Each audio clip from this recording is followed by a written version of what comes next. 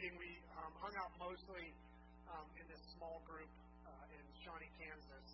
We met almost every night and never really knew what was going to happen. Sometimes it was a Bible study, sometimes a prayer meeting, sometimes a testimony time where people would tell their stories.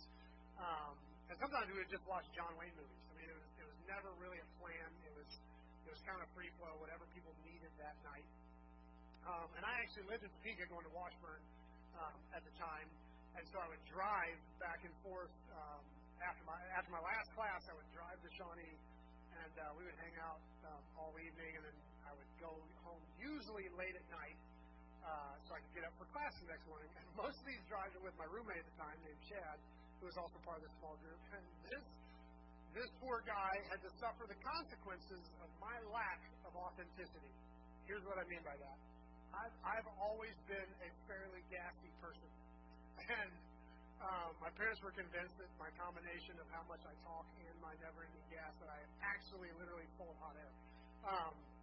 But when I was dating Esther, I obviously hid this little defect, which means that after 5 or 6 hours of hanging out together, I would basically pass gas from Shawnee to Topeka nonstop. And my roommate was like begging me, literally, to tell Esther the truth about myself before he died of asphyxiation or got brain damage. Instead, I hid my problem until about 2 weeks before our wedding. And believe it or not, a couple days before this, I had told Esther basically every evil thing that I had ever done, at least that I could remember. We had been dating during this kind of amazing, like, spiritual movement where God was moving like crazy, and I was all caught up in God and what God was doing and growing spiritually by leaps and bounds. But honestly, I had kind of rededicated my life to God like 2 weeks before I met Esther. Like, I've been a Christian for like 10 minutes, really. And I was afraid she was going to think I was this like strongly devoted spiritual superstar when she married me, and that simply was not the case. And I didn't think it was fair for her to marry me without all the info. And so one night, I very seriously sat her down and to tell her who she was really marrying. And honestly, I expected her to break off the engagement. Like, I was like, she has no idea who I really am. I was sick with nerves over the whole thing. And I told her everything, every mean, selfish, evil, ornery thing I had ever done that I could remember. I just dumped it all on her. And to be honest, she was amazing. She forgave me and acknowledged that we all have a past, and that she knew she was marrying me and my past, and that she believed that God had plans for me and for our life together. And I simply cannot explain how huge of a relief it was coming out of that conversation. Except Esther started talking and forgiving me before I got to the part about having really bad gas. And I didn't tell her. It just never seemed to fit the conversation. And so a couple days later, having told Esther that I no longer had any secrets, I felt it was unfair to keep this one. And it was weighing very heavy on my heart, not to mention my colon. And so I sat Esther down and informed her one day of my secret. And she looked a little nervous when I first sat her down. She was like, "Oh my gosh, after everything you dumped the other night, what are you going to tell me now?" But she also, after being so sweet about the way she had accepted me, she also couldn't deny me. And so, with a lot of stuttering and mumbling, I finally told Esther that I'm a very gassy person. I told her the way that I had almost killed Chad, hotboxing him all the way to Topeka every night. And once again, she was amazing. She informed me that her dad and sister were both very gassy and that she was quite used to it, and she'd actually be surprised if I wasn't. And so, in a moment of complete transparency and vulnerability, I farted for like 60 seconds straight. And Esther just smiled, except her eye did twitch a little, like with a little bit of fear. But she told me she loved me, and I couldn't be more relieved. I found a woman who knew all of my darkest secrets and still loved me. I wanted to spend the rest of her life with me. And so I went to bed that night feeling like the luckiest man in the world. And I have to say, Esther put up a valiant effort, but still only made it about a week, or maybe two, before every evening was punctuated by, "God, can't you at least walk to the bathroom first?" Or maybe like, are you kidding me? Every 5 minutes? Like every 5 minutes? Or can we go back to before the other night when you held it all night long? Anyway, that was maybe the most vulnerable I've ever been. This is Love Week of our Advent cycle, and this story came back to me as I spent so much time meditating on the uncomfortable relationship between love and vulnerability.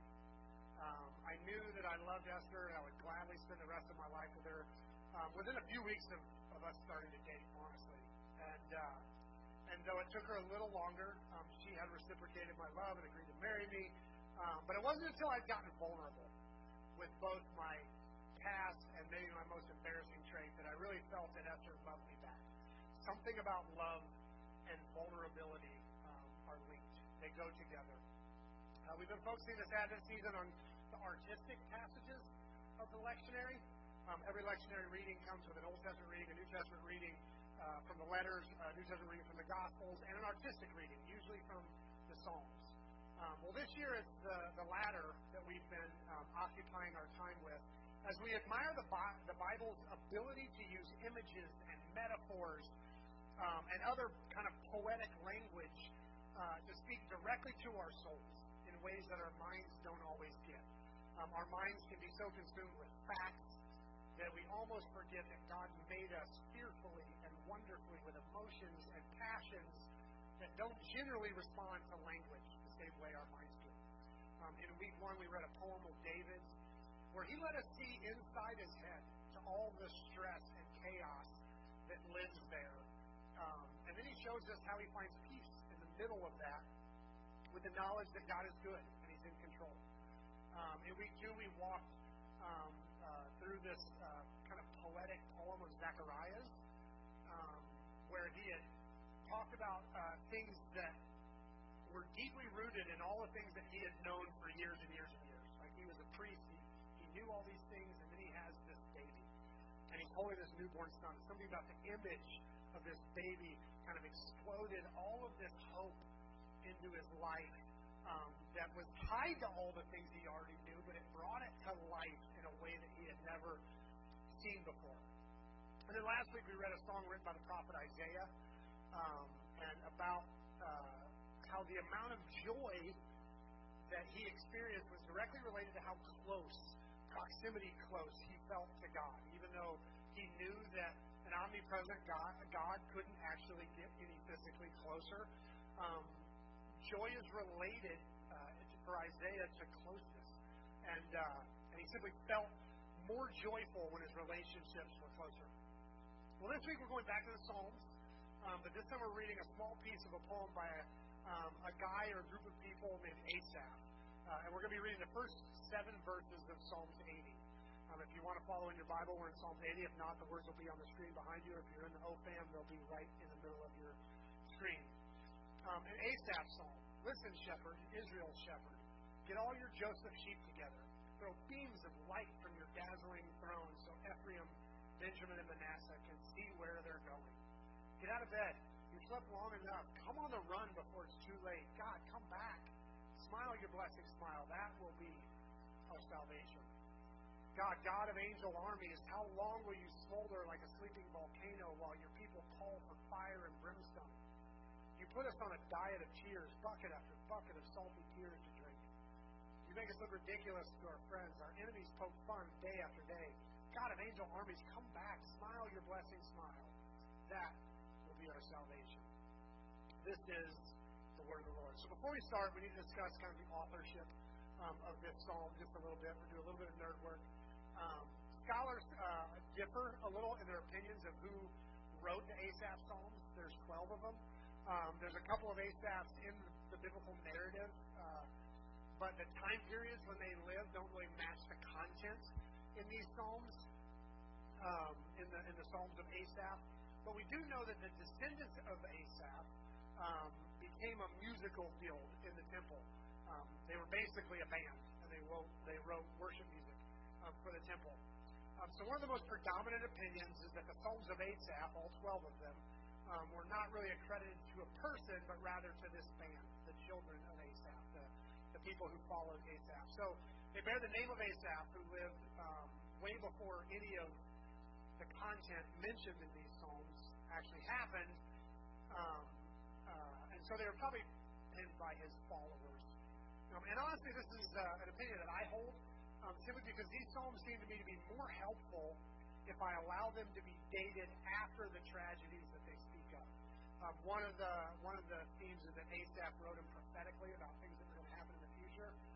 That would be cool, but I actually find them more helpful to imagine them coming from someone who suffered this tragedy and is pouring out their heart to God in this beautiful art, in this beautiful poetry, to process what they're going through. Not because I like watching people hurt, obviously, but rather because I believe that pain is inevitable. And these are the very psalms that we often need right there in the midst of the hurt. And today's psalm is one of those poems. Except this is Love Week, which makes it a little bit weird. We generally come to this week expecting, for God so loved the world, He gave His only begotten Son, right? That's what we expect on Love Week, like the sweet stuff, the sappy stuff. We don't come to Love Week for, you put us on a diet of tears, bucket after bucket of salty tears to drink. Like that, I actually went back to the lectionary to make sure I had the right verse. I was like, I read something wrong, because this is not a Love Week passage. So if you look at this passage from the vantage point of love, it became tricky at first. And as I dove into the commentaries on this psalm, I found that most scholars consider it to be a continuation of the psalm before, that they were either one psalm that was broken onto two scrolls, or possibly like a sequel, like a part two, kind of like Taylor Swift re-released, the song where she bashed Jake Gyllenhaal. Who has teenage girls in their house? I do. So it's like a sequel, a re-release kind of thing. So this may have been a sequel to Psalm 79, or it may have actually been a continuation.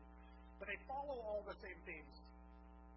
It definitely seemed to be that both psalms were written in the aftermath of Babylon conquering Jerusalem and kind of ransacking it and taking away all of its riches, and taking the inhabitants captive back to Babylon. So listen to how Psalm 79 begins. God, barbarians have broken into your home, violated your holy temple, and left Jerusalem a pile of rubble. That's how the song starts. So this is obviously a country song, and best to be consumed with a beer, I guess. So these psalms were written pretty late in the Jewish narrative, most likely after the Babylonian victory over Israel. Which means that these were written in arguably one of the darkest times in Jewish history. Up until this point, the Jews had three things that really established them as the people of God. They had the Torah, the Promised Land, and the Temple. And it was those three things that really made them God's people. And all three of these were given by God as part of what was supposed to be this unbreakable covenant between God and His people.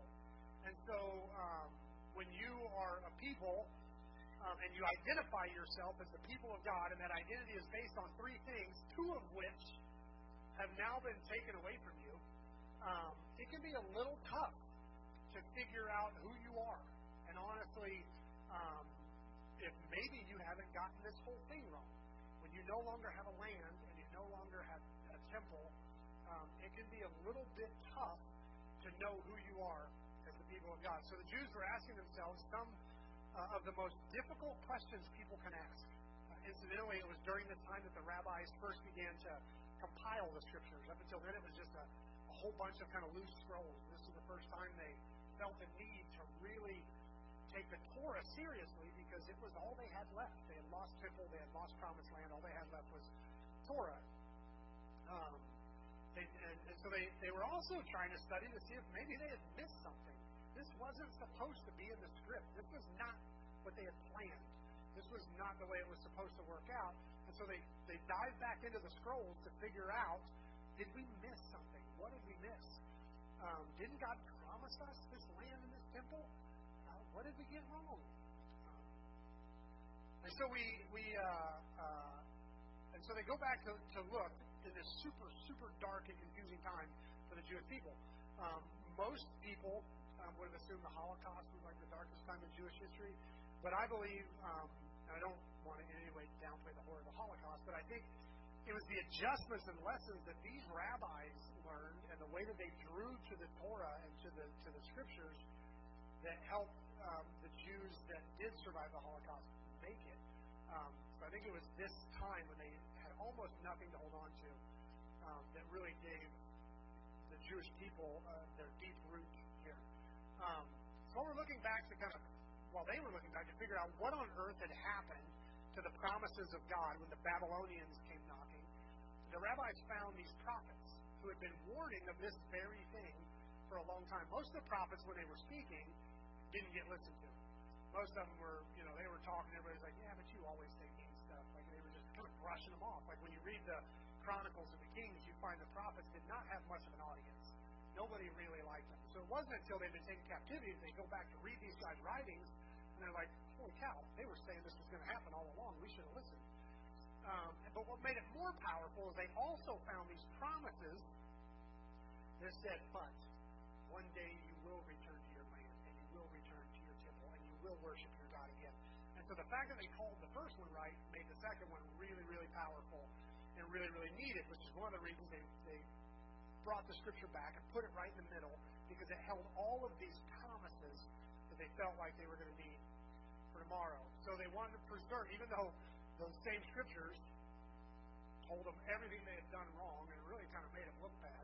They were like, it's still important because it also holds the promises for tomorrow, that this is not the end. This hope, uncovered by these captivity rabbis, I think is what sustained the Jewish people in the Holocaust. But this morning's psalm was penned before that kind of uncovered hope. It was penned when it was still super dark, before they'd really found hope for the future and that God was going to restore them.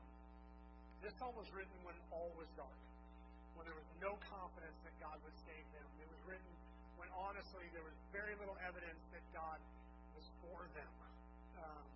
The Jewish people were rethinking everything, and how could they have gone so wrong? They were actually, you can see the darkness in the way that this psalm opens. Listen, shepherds, son of Israel, get all your Joseph sheep together. Throw beams of light from your dazzling throne so Ephraim, Benjamin, and Manasseh can see where they're going. I think this is possibly one of the most difficult parts of suffering. Not knowing where you're going. The unknown. Honestly, a lot of times the suffering itself is manageable. It's the giant question mark that lives in your future. Usually right here is the prayer that comes from your guts. Like, God, shine a little bit of light so I can see where I'm going. What's tomorrow going to look like? Is there going to be a tomorrow?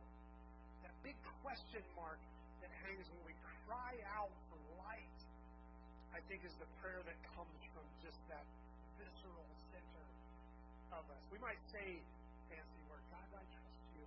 Your will be done. We might say that with our mouths and with our mind, but our guts are praying something different. They're praying, God, shine just a little bit of light so I can see where I'm going. This is why poetic language is often the thing that works for moments like this. If we try to explain this feeling to anyone who's living in a logical, rational life at the moment, we would say, I have no idea what tomorrow's going to bring. And they'll go, neither do I. Nobody knows what tomorrow's going to bring. And you're like, yeah, but I may not even have it tomorrow. And they're like, well, yeah, I could get by a car on the way home and not have it tomorrow. We all live in that place. Yeah, but I literally have to trust God for like every minute of my life. We're like, well, shouldn't we all trust God for every minute of our life? And you're like, somehow you're not getting it. Yes, I get it with my head. Everything you're saying is 100% true, which is why we don't, that words don't always speak the language of the soul. Because rationale says, yeah, we all live in the same place. None of us know what tomorrow's going to bring. We could all die, blah, blah, blah, blah. But it's times like this when logic in the world doesn't explain the darkness we're feeling, what it feels like to be experiencing the unknown. Yeah, we all know that the future's unknown. We all know that with our heads. But sometimes that unknown gets into our soul. And we start crying out for light, which I think is what this psalmist is doing. But that's not the only thing that the songwriter asks for. And this is where I think it gets good. In this verse, he says this, God, come back. Smile your blessing smile. That will be our salvation. And he repeats it again in verse 7. God of angel armies, come back, smile your blessing smile. That will be our salvation. We also talked last week about how powerful the face is in the Scriptures and how often our emotional connection to God is expressed in the context of His face. Whenever it's like, you will feel joy in my face. Like he attaches His face when He's talking about our emotions. God has expressed His emotional love for us is expressed in the context of His face. Over and over again, the Bible talks about how we find joy in the face. And sometimes the translators misinterpret this and they say in His presence, this kind of generic word that we'll find joy in His presence. But the Hebrew word is the word for face. We find joy in His face.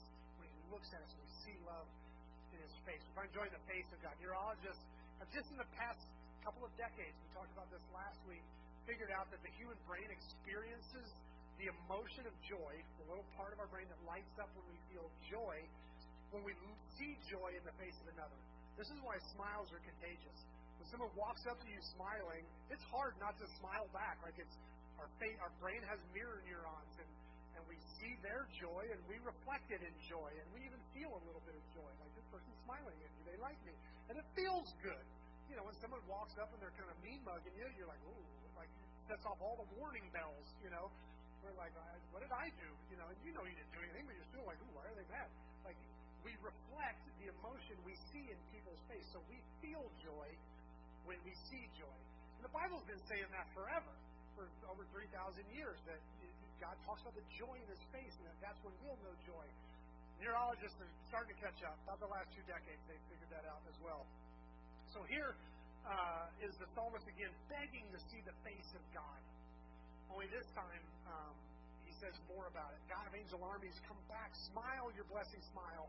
That will be our salvation. Your smile will be our salvation. And this is where things got emotional this week.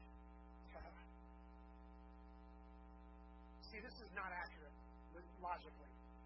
This is not a rational statement. God smiling on you is not going to save you. Like just a smile doesn't save you. And the tone of the verse makes it almost sound like the author is asking for no more than a smile from God. Not a miracle, not to go back in time before Babylon sacked the place, not a supernatural healing, just a smile. If you would just smile, I would feel saved. And this is when this week had a huge impact on my understanding of this passage, and when I realized that this is a love song. My friend Roger Kelly died this week.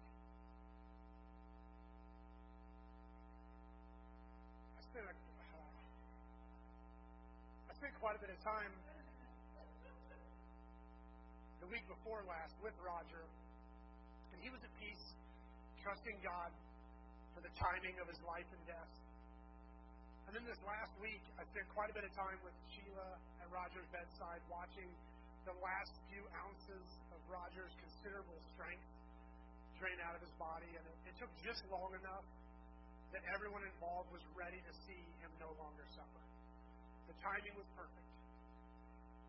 So Roger was ready to go, and his family was ready to go. By the time Roger passed,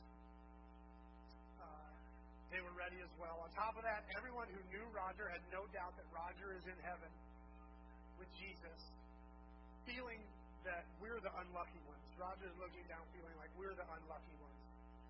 So no one would ever dream of asking Roger to come back, like for real. Roger's the lucky one. And yet, I know Sheila would do anything to see Roger smile one more time. I know Nicole and anyone in the Mason family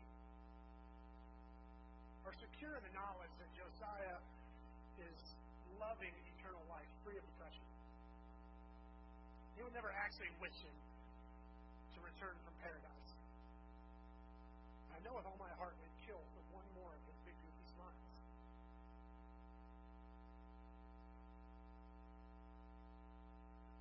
I lost the 3 people I was closest to in the whole world other than my wife in the same car accident 18 years ago. And I've learned to do life without them, and I honestly no longer imagine them living in this world.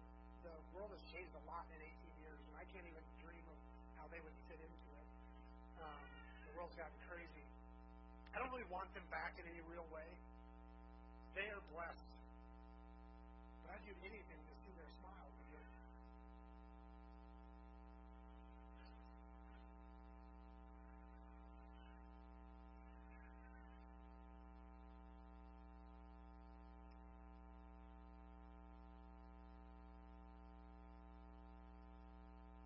Who wrote this crap? I actually dream about seeing them smile at me. There's nothing else in the dream, just them smiling at me.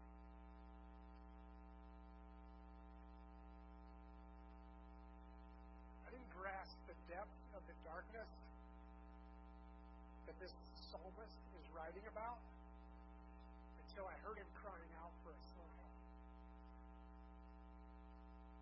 from God's face. I could just feel like you were smiling at me. Greg, am I right? I think it would be like being saved, he says. I say all the time that Romans 5:1 is one of the first verses that I ever memorized. And it's a foundational verse in my life. It reads like this: Therefore, having been justified by faith, we have peace with God through our Lord Jesus Christ. This verse absolutely rocked my world. I think because when I was first taught this verse and when I first chose to believe it, I'd never felt at peace with God. I felt like God was a judge. I felt like He was a father with very high expectations and even higher standards. Sometimes I felt like He was a coach, always pushing me and driving me and to do better. I even felt like He was a bully at times, if I'm honest. But I never felt at peace. I never felt like me and God were good. And so when I was first taught this verse, it was this like gigantic. It was like this gigantic stress and struggle that I'd always lived with between me and God just melted away when I chose to believe that God truly loved me, that I was at peace with Him. That it wasn't love me like I love my kids, where, yeah, I love them, but sometimes I don't want to be around them kind of love, like that. It was that, no, we're good, we're at peace together. I'd never experienced that until I fell into this verse. The crazy part is that I've always tried to teach this verse to other people like it's that big. Like, we have peace with God. And they're like, cool story, bro. And I'm like, you don't see me. Why is this not as big for you as it is for me? They're like, so what's next? I'm like, I've always been shocked to learn that this concept doesn't rock people's world the way that it does mine. But I think whoever wrote this Asaph psalm would have gotten it. I can hear it in the tone of when he says, just smile at us and it'll be like salvation. All I want is a smile, to know that we're at peace. I don't want to feel like there's tension between us. I just want to feel like you're smiling at me, to know that you love us. Last week I showed the still face experiment. If you weren't here for that, search still face experiment on YouTube and watch it. Let me go ahead and do it right now. No, I'm kidding. The baby, when robbed of the joy and love of its mother's face, completely melts down. That's all that happens. The mom's playing and smiling with the baby, and the mom just, when the psychologists tell her to, she looks away, she looks back still-faced. No emotion. The baby, within 2 minutes, is falling apart and crying, a mess, because it just loses that connection. And it's not hurt. Nothing's been taken away. It's not hurting or hungry or being punished anyway. It loses connection, and it creates a painful experience for the baby. That's what the psalmist is feeling. God, I don't have your smile. I don't have your face. And that makes it dark. But this begs the question, what does all this darkness and loss have to do with Love Week? I mean, this is Advent. We lit the love candle. It's supposed to be focused on love from now till Christmas. And that's normally supposed to be warm and fuzzy. And why a lament psalm written in darkness? Well, I think the Christmas story illustrates this connection better than anything else. Because the God of the universe loves the world, you and me, so much that He gave His Son as a defenseless, vulnerable baby. Have any idea how many things can go wrong with a baby? It's nuts. So the all-powerful, glorious God of all creation willing to be reduced to a helpless, vulnerable baby. To all the terrible things that could happen. Incapable of eating on his own, needing to be changed and cleaned, having to be held and comforted. The creator of speech, having to be taught to speak. Jesus didn't just show up in His glory and power like God. He showed up in love, which means He showed up completely vulnerable. Because love is always vulnerable. Earlier this week, before Roger passed, Sheila was talking to me about how hard this process is, and I told her that I believe it's supposed to be. If you love right, losing the object of your love should rip you in half. There should be no easy way to do it. If it doesn't, you have to wonder if you loved fully. In fact, the pain is almost the best evidence that you did it right. Because in order to love right, you have to give so much of yourself that you are completely and utterly vulnerable. To love well, you have to know that you're probably going to get really, really hurt here. I think C.S. Lewis said it best. To love at all is to be vulnerable. Love anything and your heart will be wrung and possibly broken. If you want to make sure of keeping it intact, your heart, you must give it to no one, not even an animal. Wrap it carefully around with hobbies and little luxuries. Avoid all entanglements. Lock it up safe in a casket or coffin of your own selfishness. Because in that casket, dark, safe, motionless, airless, it will change. It will not be broken, but it will become unbreakable, impenetrable, irredeemable. To love is to be vulnerable. And listen, I don't care if Mr. Lewis makes it sound, cool. When your heart is in the blender, a hard and an impenetrable heart sounds pretty good sometimes. You can make it like a cliche kind of country song type message, but a broken heart is hell. It is. It's the worst.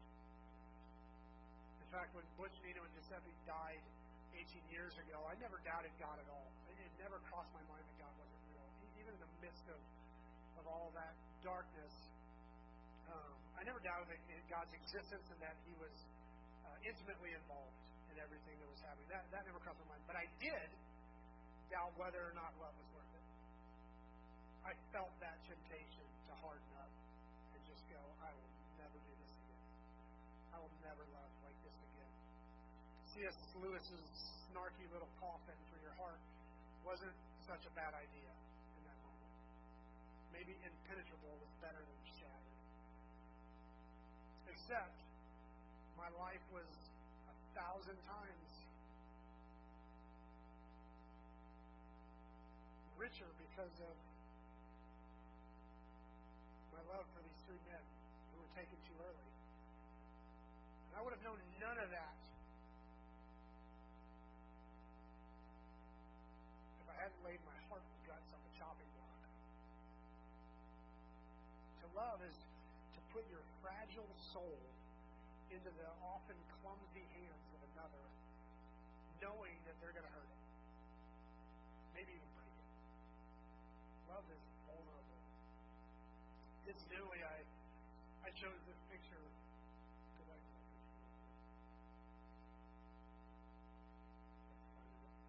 I chose this picture to kind of represent our love week before we even knew Roger had cancer. Because nothing ever spoke to me of love like 50 or 60 years together. Like Roger and Sheila were together, 56, 57 years. psalmist is crying out like millions of other lovers who have lost loved ones for one more smile. And the whole request lies in a single Hebrew word that doesn't translate well to English. Chesed. Chesed is one of those words that is pretty flexible in its meaning. It's mostly translated kindness or mercy. But it's also translated steadfast love or goodness a lot of the time, or favor, or even good deeds. There's another word for in the Hebrew for love, but it's generally object-based. It's in other words, it's the word you use when you're talking about loving something lovable. So it's love based on the object, the way you might love a cheeseburger. Like it's object-based love. Chesed is love that speaks to the character of the lover, not the loved.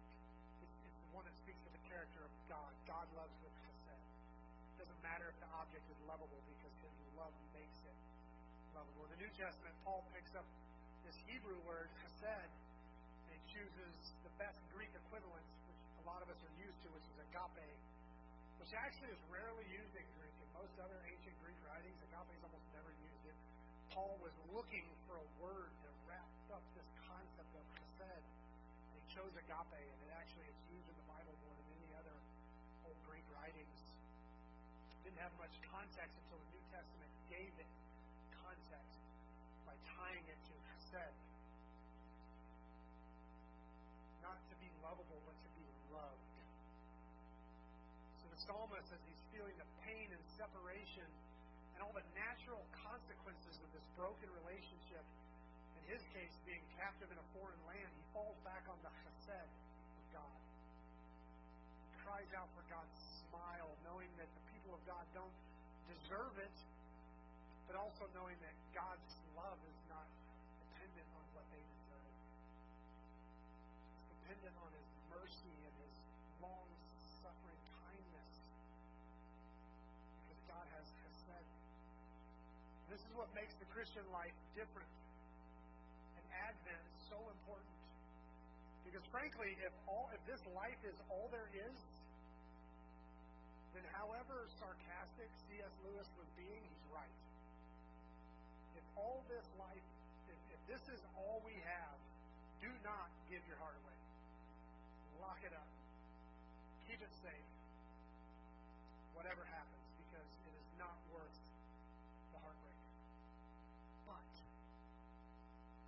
because of the chesed, the loving kindness, the mercy, the steadfast love, the agape of God, because Jesus came for us as a vulnerable baby and lived a vulnerable life and died a terribly vulnerable death,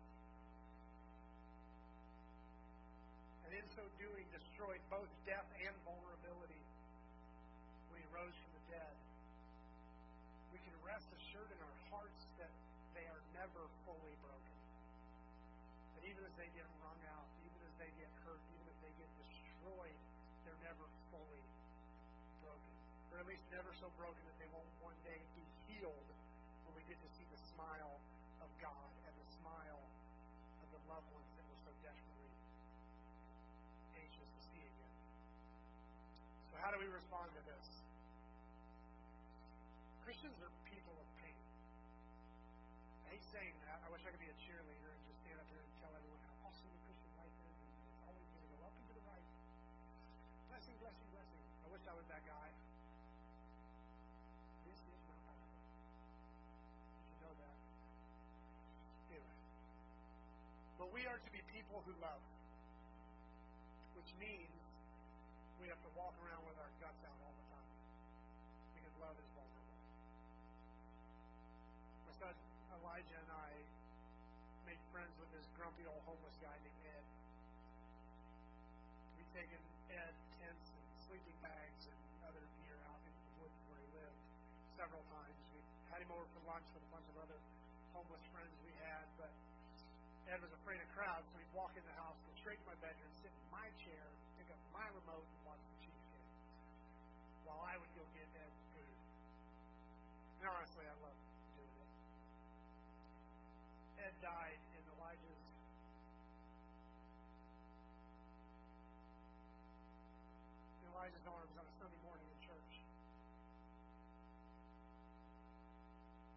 loved Ed just long enough for it to rip our guts out to lose him.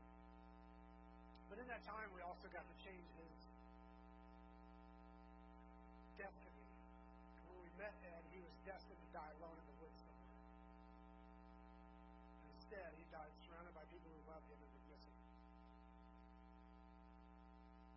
And that was a dynamic change worth the pain of losing him. Because love changes things. So often we reduce Christianity to behavior modification, living the Christian life, living, the godly life. We focus on this list of do's and don'ts. But the majority of the New Testament writers focused on love. Love your neighbor, love your enemy, love your spouse. People have the tendency to feel like if you talk about love too much, it's because you don't take the Scripture seriously and you don't want to focus on the truth and the importance of sound doctrine. But in my opinion, rules are easy.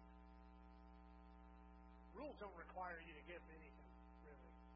Rules just take discipline. Anybody can learn discipline. If you want to be really intense, really extreme, you want to be hardcore, you want to be a deep believer, try love.